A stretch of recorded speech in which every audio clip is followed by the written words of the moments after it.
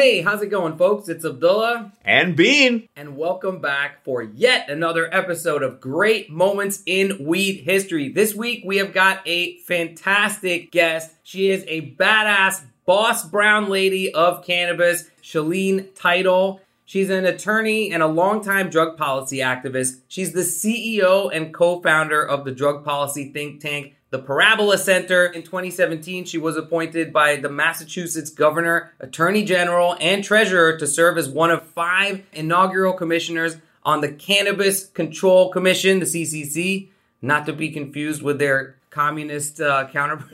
I'm kidding. Each according to their weed. Come on, that's a pretty good pun. That's pretty good. And it's certainly one we have not done before on the show. But I mean, the Commissioner of Cannabis. I know, that is pretty cool. That is a very future job title for somebody. And we could not ask for a better person to be in control of this shit. Seriously, Chalene is not only a really savvy policy advocate, she's also truly a cannabis person. She gets it. She's on the level. We've had people on this show before that perhaps aren't sitting around smoking cannabis all day, but are out there, fighting the good fight. Representative Blumenauer comes to mind. But Chalene Title is truly a badass of cannabis. And in fact, she is also a founding board member of the Minority Cannabis Business Association, a co-founder of THC Staffing, which is the first recruiting firm focused on inclusion in the cannabis industry. And she served as a trustee for another group we've talked about a lot of times, Students for Sensible Drug Policy, SSDP. And she's a board member of the National Lawyers Guild. So I would say she is basically the living embodiment of one of our main beliefs on this podcast, which is smoking weed does not make you lazy. Possibly lazy people disproportionately love smoking weed. And why shouldn't they? It goes really great with being lazy, but it certainly does not make one lazy because that is a long and very impressive resume. Yeah, and let's not forget that lazy people are a segment of our population. You know what I'm saying? We can't sit around and shame them for what they are, which is a little lazy. But yeah, it truly is inspiring to see somebody with so much gusto get in there and fight. Absolutely. And in particular, somebody who has really been at the forefront of something we've talked a lot on this show. How do we not just legalize cannabis, but do so in a way that works for consumers of cannabis, growers of cannabis, but also the communities that have been disproportionately targeted by the war on drugs, and to create jobs and an economy that can really be a model for the rest of the world. I've been saying this for so long, I still slightly believe it. Yeah, I saw your eyes glaze over and you just go into like a droning, it just clicked right back in, right? But it's true. And I'm going to say something I feel like I've been saying forever. Also, is that we really want cannabis, this new legal commodity, to change capitalism as opposed to having the machine of capitalism just suck it in and turn it into another packaged product. And we're lucky that Chalene is out there championing this stuff. Yeah, and the best news of all is that she has a very positive take on this. Anybody who thought that this was going to come easily was never really a part of this fight. But to speak to somebody who was the literal commissioner of cannabis, or one of 5 in the state of Massachusetts, who says, hey, things have been getting better. We are getting better and better laws. We are blessed to have not just incredible leaders like our guest, but also this grassroots movement that makes it possible. Because without the people, there is no leadership. Without the people, there is no movement. And without the people, we would never even have legalized cannabis to begin with. Speaking of grass and roots, we just want to send out a deep, heartfelt thank you to all of our patrons on Patreon. We truly appreciate you. We hope you're enjoying the bonus content that we're putting up there. We've got lots more coming. And thank you for supporting an independent show. It truly means the world to us. Yeah, that's right. Every week we are taking on something very current in cannabis with our companion series, Moments in Weed. It is on our Patreon. It's not just an audio show. It is a video show. You can watch it. You can get caught up on the news, have a nice sesh with us. It's honestly becoming our mental health break of the week. Yep. And we are actually putting this episode up ad-free. It's almost kind of like our PBS pledge drive, where we're just trying to highlight that we would love to do this completely independently. You know, we have some big things planned for next year, and we would love to see the level of support that would allow us to make this an ad-free show forever. But for right now, we're doing it this week, and just instead of an ad, you got to listen to me just kind of pass the hat and say, if you love this show, if it's important to you, if you like independent, anti-corporatist voices in cannabis, you know, maybe put 5 on it. Yeah, absolutely. And also a little bit more about Moments in Weed. You get to see Bean and I, your 2 favorite cannabis broadcasters, in a little bit of a looser state. Moments in Weed is essentially unedited. It's just me and Bean doing what we love to do together, which is get high and talk about cannabis. So we highly recommend that you check it out. We have a great time doing it, and we feel like that'll mean you'll have a good time listening to it. Okie doke. I have got a fat bowl packed up here, ready to go. Bean, how are you doing on your end? I am doing well. I'm looking at that bowl, and it is beyond fat. It's like a reverse iceberg. 90% of the weed in that bowl is above the rim. I've got a nice activist joint rolled up, which is not quite as big as a Cheech and Chong joint, but it still gets you high. But, wait a minute, I'm getting a message. You, the listener, are not rolled up. You don't have a bowl packed. You're not ready. Just chill, man. Just chill, lady. Just chill, non-binary stoners. All you gotta do is hit pause, roll up a joint, split a blunt, pack a bong, pack a bowl. Do whatever you do with those dabs. I'm gonna get it. I'm gonna figure it out. But do that dab thing that you do when you dab. Because when you're ready, we'll be ready for another great moment in weed history.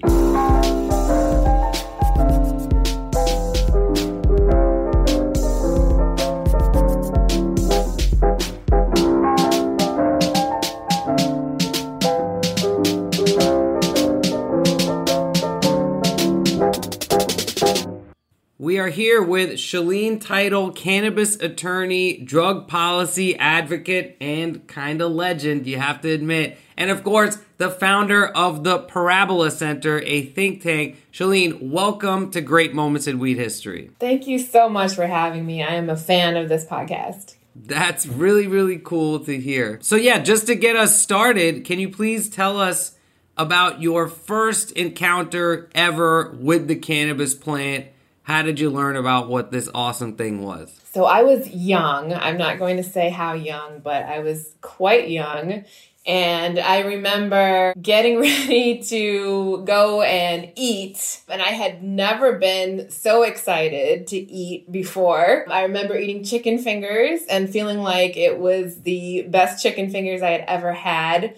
And I remember listening to some disco song that I had heard before, but it was like the first time I was eating and enjoying music. It was like the first time I was experiencing those things, and it was beautiful. Chicken fingers and disco, that was last night for me.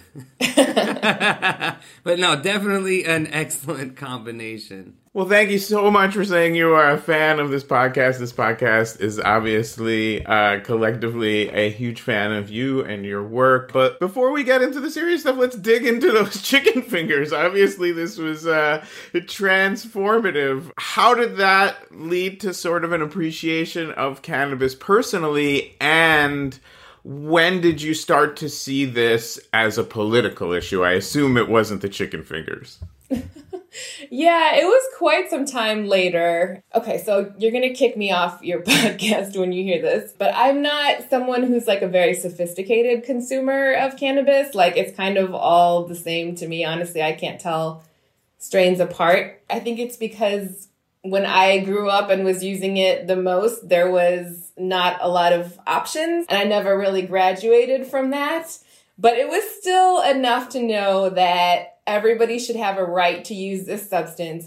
And really, I think that everybody should have the right to use any substance absent of harm to others, and that regulation is always better. But what really brought me into the political side of it was getting involved with Students for Sensible Drug Policy and starting to see the racial disparities and starting to see, importantly, how much of a difference a young person could make, or anyone who wanted to change policy really could. So that's what brought me into it. Yeah, absolutely. And just to address the first part of that, never any judgments here. We're true believers in the idea that there's no wrong way to use cannabis, right? And that everyone has their own dosage, their own level, their own interest or understanding in what strains they're smoking. We're not big fans of the whole, the community that only obsesses over the plant itself. There's a whole culture around the plant, and it takes many shapes and forms. So kudos to you for that. The difference between some and none is vastly more important than the difference between this or that. So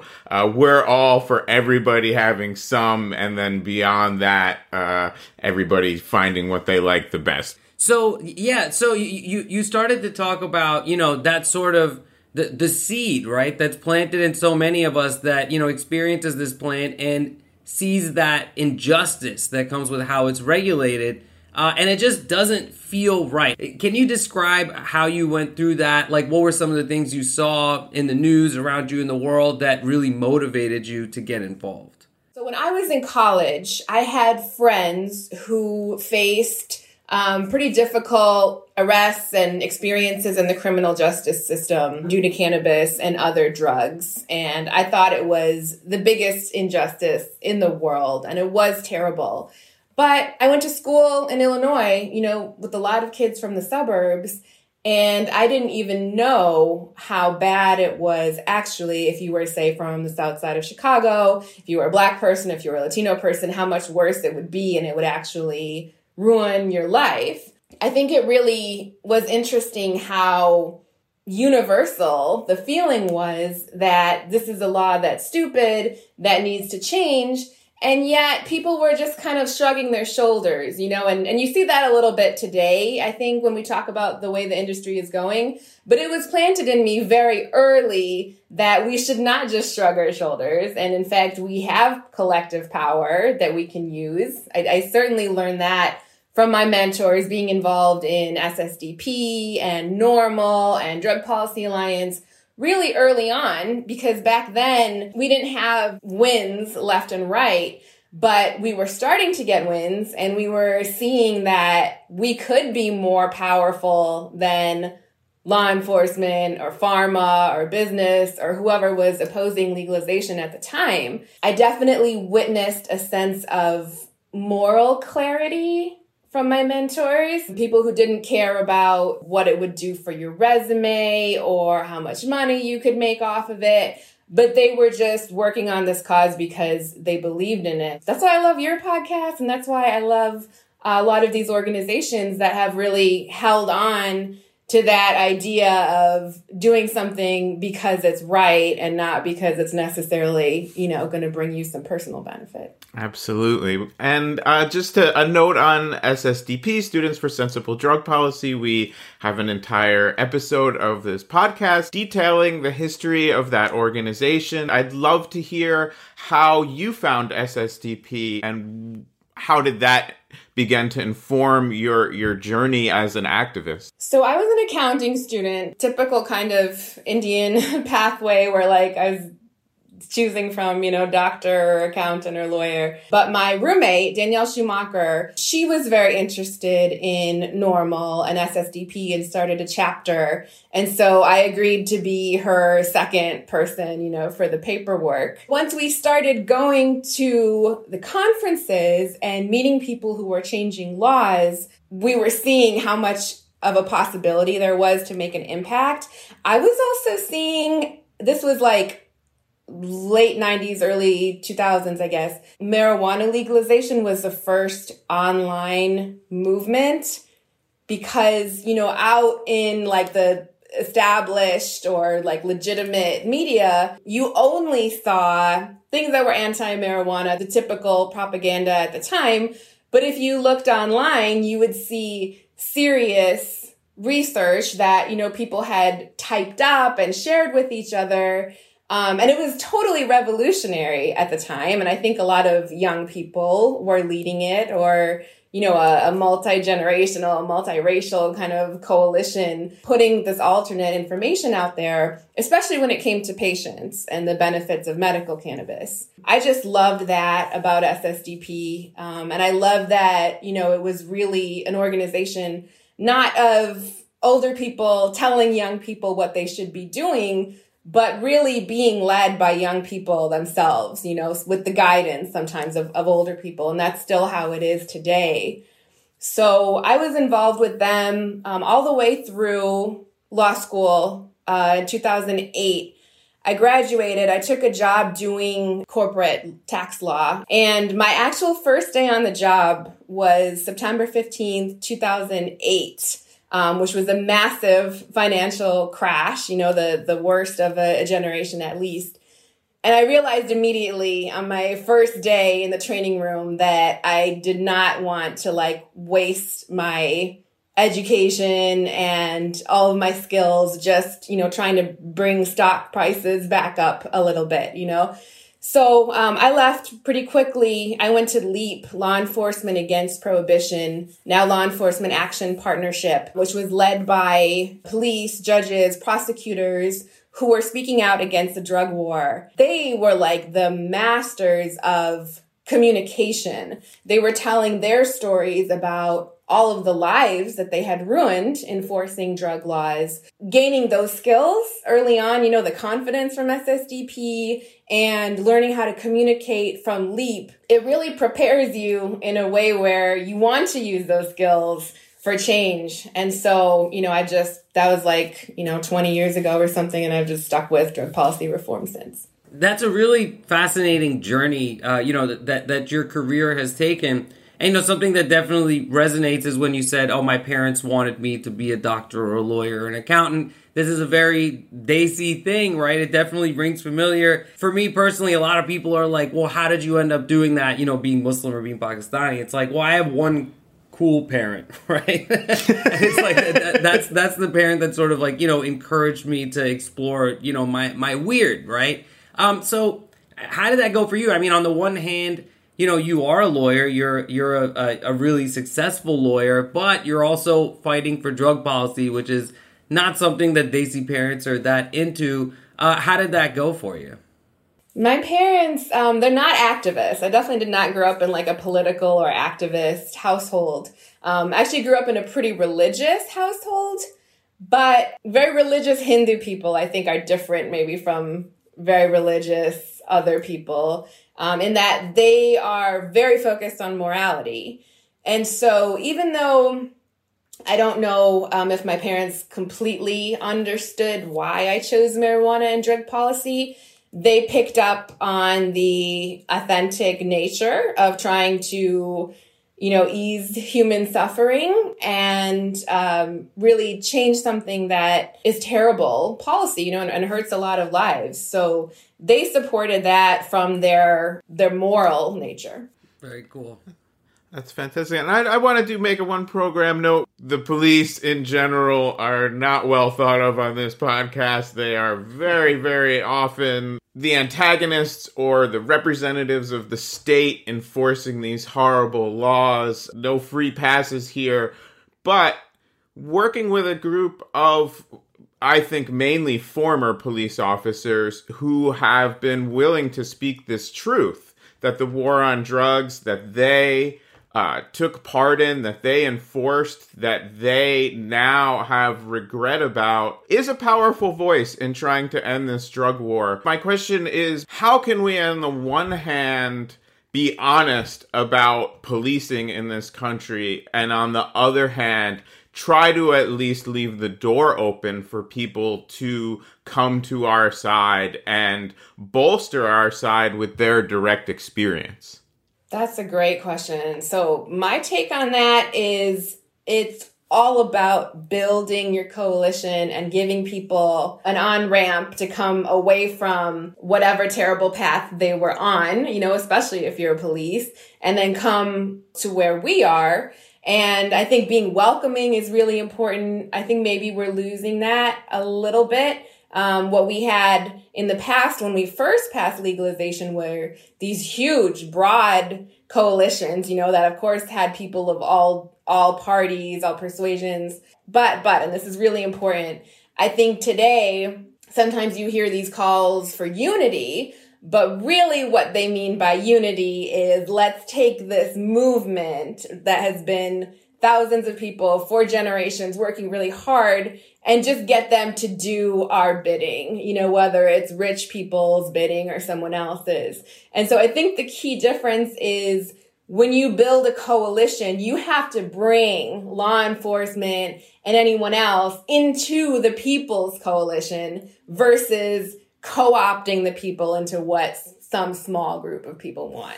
I think a big issue within that is, for instance, I did some reporting on money from cannabis taxes going directly to the police. And obviously, just on the face of that just seems to be such a huge slap in the face to our community. How do we navigate that issue where when we do seem to get any buy-in from law enforcement, it always comes with their hands out for this money to do more of the same, essentially?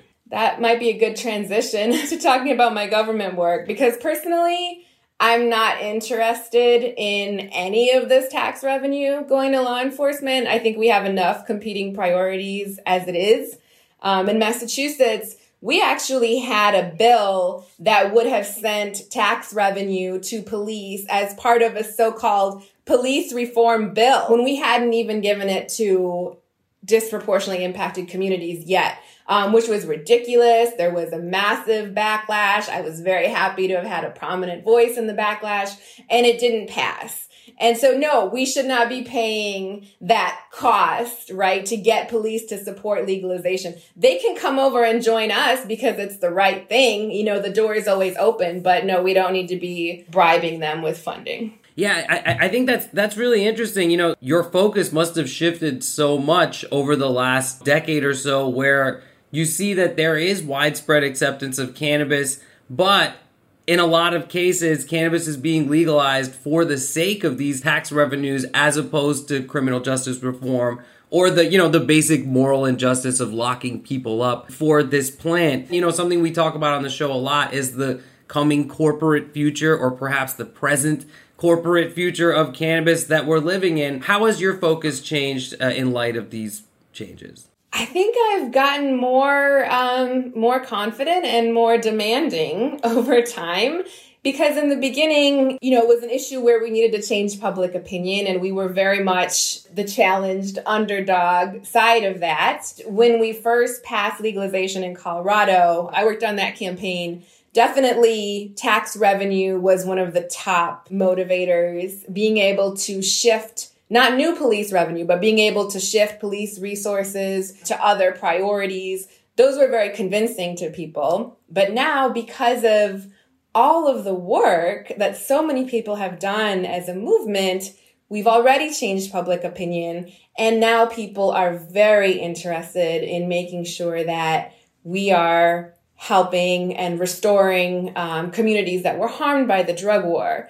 And so I would say, I've become a lot more confident about asking for that, because you guys said it on your podcast. When Amazon said they're going to stop testing workers for cannabis, there was nothing brave about that. It was just the smart thing to do because they want more workers, right? And we've made the environment safe for them to do that. And so we don't need to, thank anybody for their support. We need to actually keep pushing in the same way that the people whose shoulders we stand on have done. Yeah, if Grateful Dead Tour has taught us anything, it's that stoned people can piss in a bottle while driving.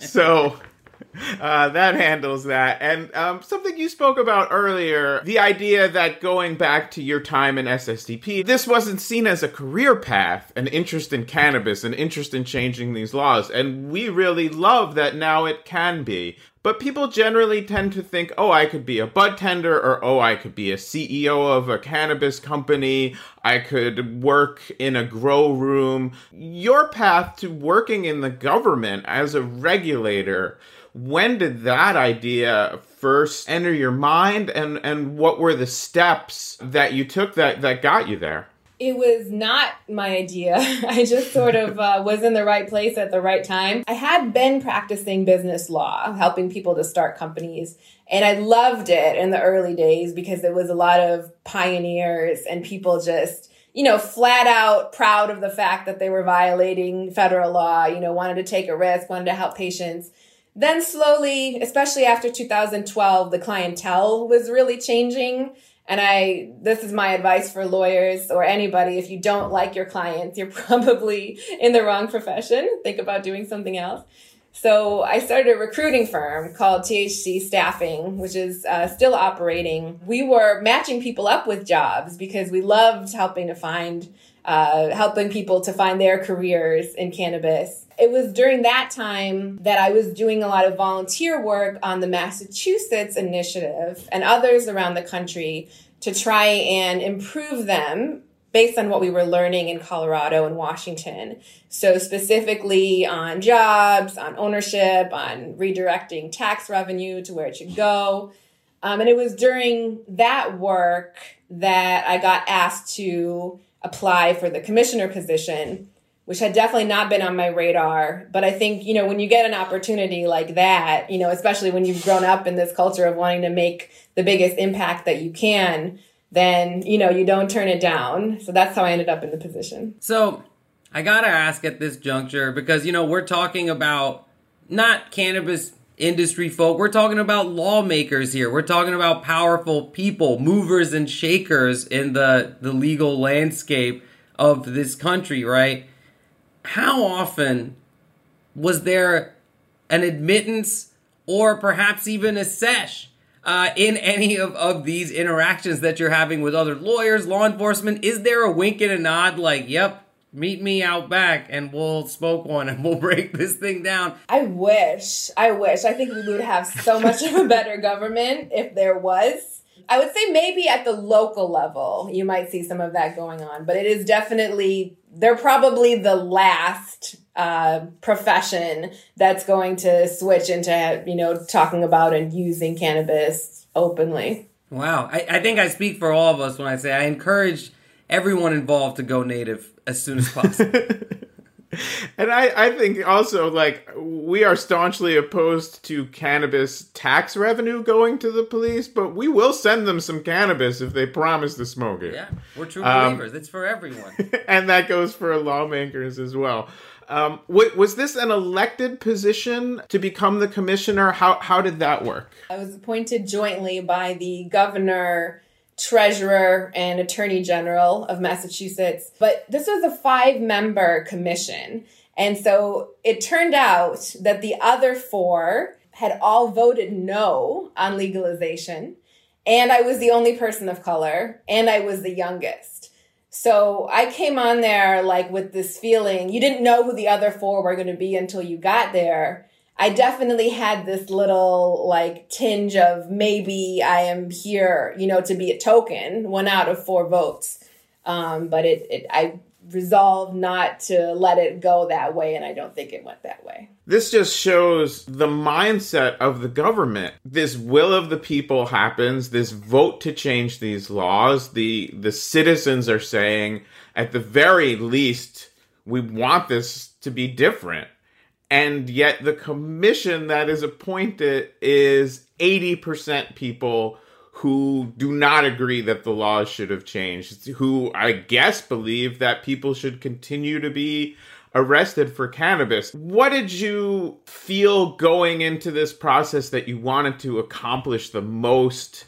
Were you able to bring the other members of the commission around to your way of seeing things? Where did you have to compromise, and where did you have to dig your heels in? I mean, take us on the ground with you to that work. It must have been exciting and very frustrating as well. So there's a couple pieces of good news. One is that I think I was appointed in 2017. I think just in the past few years, there has been so much progress that you wouldn't see a commission appointed like that today. And also, even though the other four had voted no, they were there not to impede legalization, but because they really believed in making the regulation as good as it could be. And I disagreed with them on a lot, but I do feel that they had a lot of integrity. And the agency had a lot of integrity. There was some great transparency with this agency. And I think because we had such an engaged movement, we had more public input into our decision making than I think any other government agency. So all of that really combined to make a model for good governance in many ways. But then, of course, you have fear and stigma and all of these other terrible things. And so, if we zoom out a little bit, right, we see that we've been living in this gray area between state legalization and federal legalization. And then lo and behold, the candidate that gets elected is like the one person who still doesn't get it, who's still like, wait, all the reefer madness stuff is wrong. Some people look at that as an opportunity for state level industries to sort of grow before inevitably national and multinational companies come in and take over the market, as is the tradition in America, right? What are your thoughts on that? Is there an upside to this sort of delay in federal legalization? Is it something that we should expect, that we would actually want? Because in a lot of cases, state legalization is implemented in a way that we don't want as cannabis people. I'm so glad you asked me that. I think that is the number one issue that's facing our movement at this time. And it's actually the whole reason that I started this think tank, Parabola Center. So, no question we want descheduling. No question we want federal legalization. But the way that it is set up right now is to create a monopoly or an oligopoly of a few different companies that are not going to make good decisions. So I kind of like go where I'm called. That's where what I've done my whole career. And right now I feel called to make sure we don't have federal legalization that does that. So right now, under either the House legislation or the Senate discussion draft, you would have descheduling immediately. And what that means is instead of having contained markets like we do right now, so if you are selling in Massachusetts, you have to manufacture in Massachusetts, the markets would open because of a legal concept called dormant commerce clause. So legal markets are good, right? If I'm in Massachusetts, I want to be able to buy California and Oregon weed. I probably am already. But the problem is if you don't do that in a controlled way, you're creating the situation where only the biggest companies are going to be able to operate in multiple states. And we've seen this phenomenon happen over and over at the state level. But if it happens at the national level, we won't be able to go back. And so Parabola Center has written a model. So Congress can basically do whatever it wants in terms of how to gradually introduce this. So we've written several models, but one would be you allow states to keep their own markets and their own social equity programs. But if they want to, they can agree with another state to have commerce between them. We can slowly collect data. We can decide exactly how that works. And then before, it all opens up completely, we can have the information to make sound policy and good decisions before it's too late. Equity in cannabis, not just as a concept, not just as a talking point, not just as, okay, we can point to these 5 to 10 people who have benefited. How can we achieve it? And who name names as much as you would like, or not if you don't want to, but who is standing in the way of this, not conceptually, but in practice? I wish I could name a villain. It's not. It's systemic racism that's standing in the way.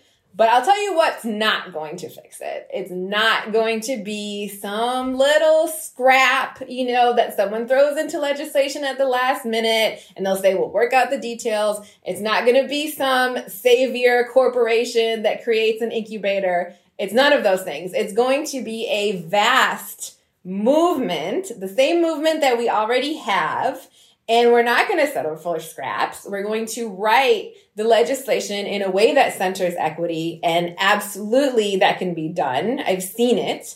But the key is just to not let anybody co-opt this for their own benefits. So I'll give you a great example. In Massachusetts, we have exclusivity, which means that only social equity and economic empowerment businesses can be involved in delivery. And so all of these things that are out of our control, when you ask what are the barriers, it's a combination of landlords, investors, all of these little racist systems that we have.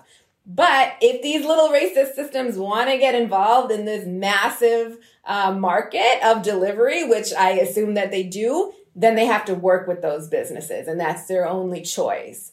So I think it's those kind of really robust, not like little incremental changes that are going to do this for us. And could you give us an example of a Massachusetts business that fits that model that's been succeeding through that program? Yeah, so there's a company called Freshly Baked. They are the first micro business that's also social equity. And because of that designation, they have their own little vertically integrated option that nobody else has, where they get to cultivate their own cannabis, manufacture their own craft products, skip retail entirely, and deliver it to consumers. I actually got to receive their first East Coast delivery. It was the first adult use delivery on the East Coast from them. I got some grape gummies, watermelon gummies, a little bowl, and a whole pack of pre-rolls that I gave out as souvenirs, which was so meaningful. And they have like these awesome products that people love. They're the only ones who can sell it, and they're the only ones that get that advantage of the business. And I hope we'll see a lot more. But it is really, this is what I have to stress. It's a combination of providing advantages for those businesses, but then also not letting the other big corporations dominate. And those two things are equally important. Yeah, exactly. I'm just going to throw this brainwave out there. I think this is the right company. We should just give distribution and cultivation rights to like the ACLU and SSDP. So those become the only organizations that are actually distributing licenses and like, you know what I mean? Like they're branded with like SSDP or normal, you know what I mean? Like that's kind of cool. Instead of, Love that. Yeah, right. Instead of every rapper or, like anybody who has anything to do with cannabis in the media having a cannabis brand, it should just be these equity organizations that have their own packaging. And it can be austere. It can be like just a white thing. It just says SSDP on it. I would trust that weed over all the colorful, splashy looking crap that you see in dispensaries today, right? They know how to get stuff done over there. I trust them. Yeah, absolutely. And so looking ahead a little bit, right? Like, of course, like it feels weird, right? That we fought for legalization for so long and now we're fighting legalization, right? And it's like, oh, we didn't want this. Like, I went from being like a legalization advocate to encouraging people in California to support the black market. Because that's the only way that, we're going to make the regulation on legal cannabis less predatory, right? So, in every state there are challenges. In California there's challenges. In Massachusetts there's challenges. What do you see as that really binding singular challenge that's going to be in front of us in the next 5 years when it comes to legal cannabis? So you look at Facebook. In my day, Facebook was great. We got so much activism done. You look at where it is today, and this strange, eccentric, child man, Mark Zuckerberg, is deciding communication among all of us, right? Like in America, he has all this power that he absolutely should not have. Our biggest challenge, we are on a path, unless we fix it, where some random cannabis bro, pick anybody from a cannabis conference at random, they're going to make all of the decisions about how cannabis can legally be used unless we stop that from happening. Oh my God, that is so horrific. First of all, I'd like to applaud your characterization of Mark Zuckerberg as a boy child. And it is a really scary eventuality, what you're talking about, because as we see in the industry, right, it's still mostly male. It's still mostly white. There are tech giants who are like, sort of looking at cannabis. If you had to guess, what is this outcome going to be? I mean, we all wanted cannabis to change capitalism. There is this threat of capitalism just sucking cannabis into its machine and turning it into another neatly packaged product. Are you optimistic when it comes to the future for cannabis in this country? I'm totally optimistic because remember when I started, people would constantly tell us it's never going to happen. And we saw it happen. And remember, we had nothing. We had some clipboards, right? And the internet. And now we have all branches of government and a gigantic movement, and a ton of money. So, of course, we can absolutely get it the way that we want to if we unite and we fight for it and we don't give up. Absolutely. That is music to our ears. And I also think, looking historically, we had, if you go all the way back to Prop 215, 25-year-old law at this point, passed by the people, not by the government. It was a pretty open law for any other condition that it may prove useful for, was the key phrase that made cannabis really accessible to anybody as long as they could get their doctor, or shall we say a doctor, to meet that standard. And then we saw a process of ever more restrictive laws and a lot of the discourse saying, well, we don't want to be like California where, oh my God, people are actually smoking pot and not getting arrested. But now we look at laws, for example, looking at New York State, not yet implemented. Obviously, a lot can happen in the implementation process, but would you agree in your experience that seems to be a movement towards more progressive state laws and more progressive people involved in the implementation of them? Totally. I see that trend. I think we went from Prop 215 to completely over the top plutonium-like regulations, especially here in the Northeast. And I think the trend is going to go back the other way. I think within just a few years, you're going to see cannabis being used the way that alcohol is, just freely, at an art gallery, at a theater, at a massage, wherever people actually use cannabis today, you'll be able to do it openly. It's just a matter of, how we get there and which businesses are allowed to do it. But no doubt we're heading in that direction. I think that part of the reason we've seen these better laws is a movement towards racial and social justice in general in this country. But I also am concerned that often the war on drugs has not been a central part of those discussions in terms of people outside of drug law reform pushing for racial and social justice seem to have a blind spot in my mind about how central the war on drugs has been to creating, propping up, and justifying mass incarceration and police abuse. How do we make sure that the war on drugs is a central part of this discussion? That's a great point. And I think it goes back to what you said earlier about taking it from a talking point to concrete policy. And we are starting to see that. In New York, for example, the legislation didn't pass at first because they didn't do enough to address the war on drugs. And it was led by people in a movement there who then demanded that the war on drugs be considered. The other thing that's important to keep in mind is the war on drugs is not one government agency, right? It's all pervasive. It affects our lives in so many different ways. After, you come out of prison, for example, it's going to hurt your housing and your jobs and your, custody, all these other ways. And so we have to repair all of those in the same all pervasive way. That'll take time, but it's also going to take a lot of attention and pushing from us. When we do incremental reform, for example, does it have to be banking?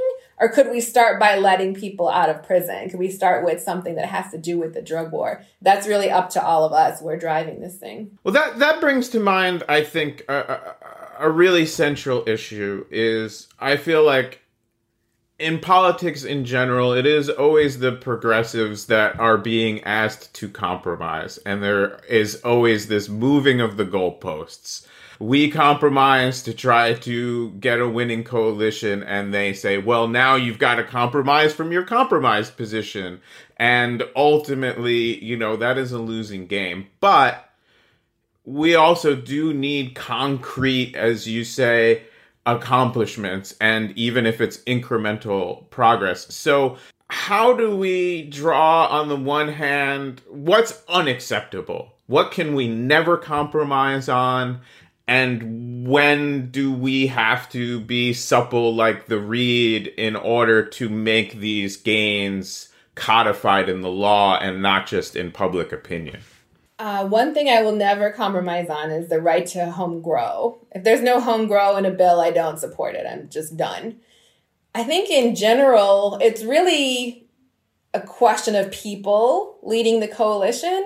And it's also remembering history, right? That's why I love your podcast so much. We can't let all of this work go to waste, because if we did or we forgot about it, the legislation would look very different.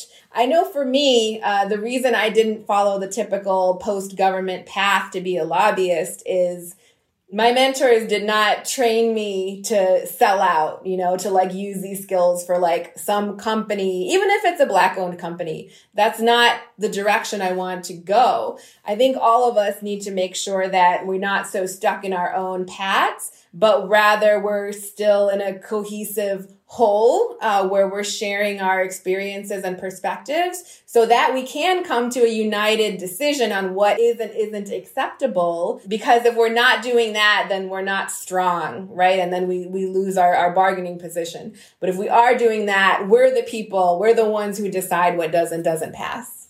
Thank you so much for making that point. I think it is something that, really sticks in the craw of a lot of true believer cannabis people, that we have to make these compromises. But, of course, there is a certain maze through which we have to navigate, and this is it. And we're just both really stoked that we have someone like you leading us through that maze, because it's like the labyrinth, shit just keeps popping out from where you don't expect. And it's really heartening to know that someone with your mindset and your experience and your acumen is out there fighting for us and our cannabis rights. So thank you so much for that. And just before we go, a simple prediction. Do you believe that cannabis will be federally legalized under the Biden administration in the next couple of years? I think it's unlikely, personally. Yeah. I have to unfortunately agree with you, yeah. And that's going to be a 3-0 prediction against. But as you say, that may be a case of careful what you wish for. If we're not ready to get the kind of law we actually want, we may get one that we don't want. My final parting question, do you have a personal great moment in weed history, either in the policy realm or the chicken fingers realm, that you'd like to share with us? I was at Lester Grinspoon's house in 2018, early on in my term, and it was during one of my most dramatic public fights with the governor. This was over social consumption. And I was kind of depressed about the fact that I was losing. And at one point, he asked me what I was so upset about. And I explained that we were about to be delaying social consumption for a few years. And he asked a few follow-up questions. And then when he finally got it, he just laughed and laughed heartily because he couldn't believe that we had gotten that far. And that's what I was so upset about. And then I kind of saw it how he saw it, and I was like in the moment looking at a big picture, and then I started laughing, and then everybody started laughing, and it was just a beautiful moment I'll never forget. So that was a great moment for me, and I hope I made this movement proud. You absolutely did, as well as cannabis people everywhere. Shalene Title, thank you so much for being on Great Moments in Weed History. Well, that's the show, folks. Thanks so much for listening, and if you stuck around this long, please consider supporting us on Patreon. You could put 5 on it at greatmomentsinweedhistory.com, and that would really help us as we research, write, edit, and publish a new episode every Weedness Day. Great Moments in Weed History is written, produced, and performed by me, David Bienenstock, aka Bean. Special thanks to our sponsor, PAX. Go to PAX.com and use promo code GreatMoments, all one word, for a big discount at checkout.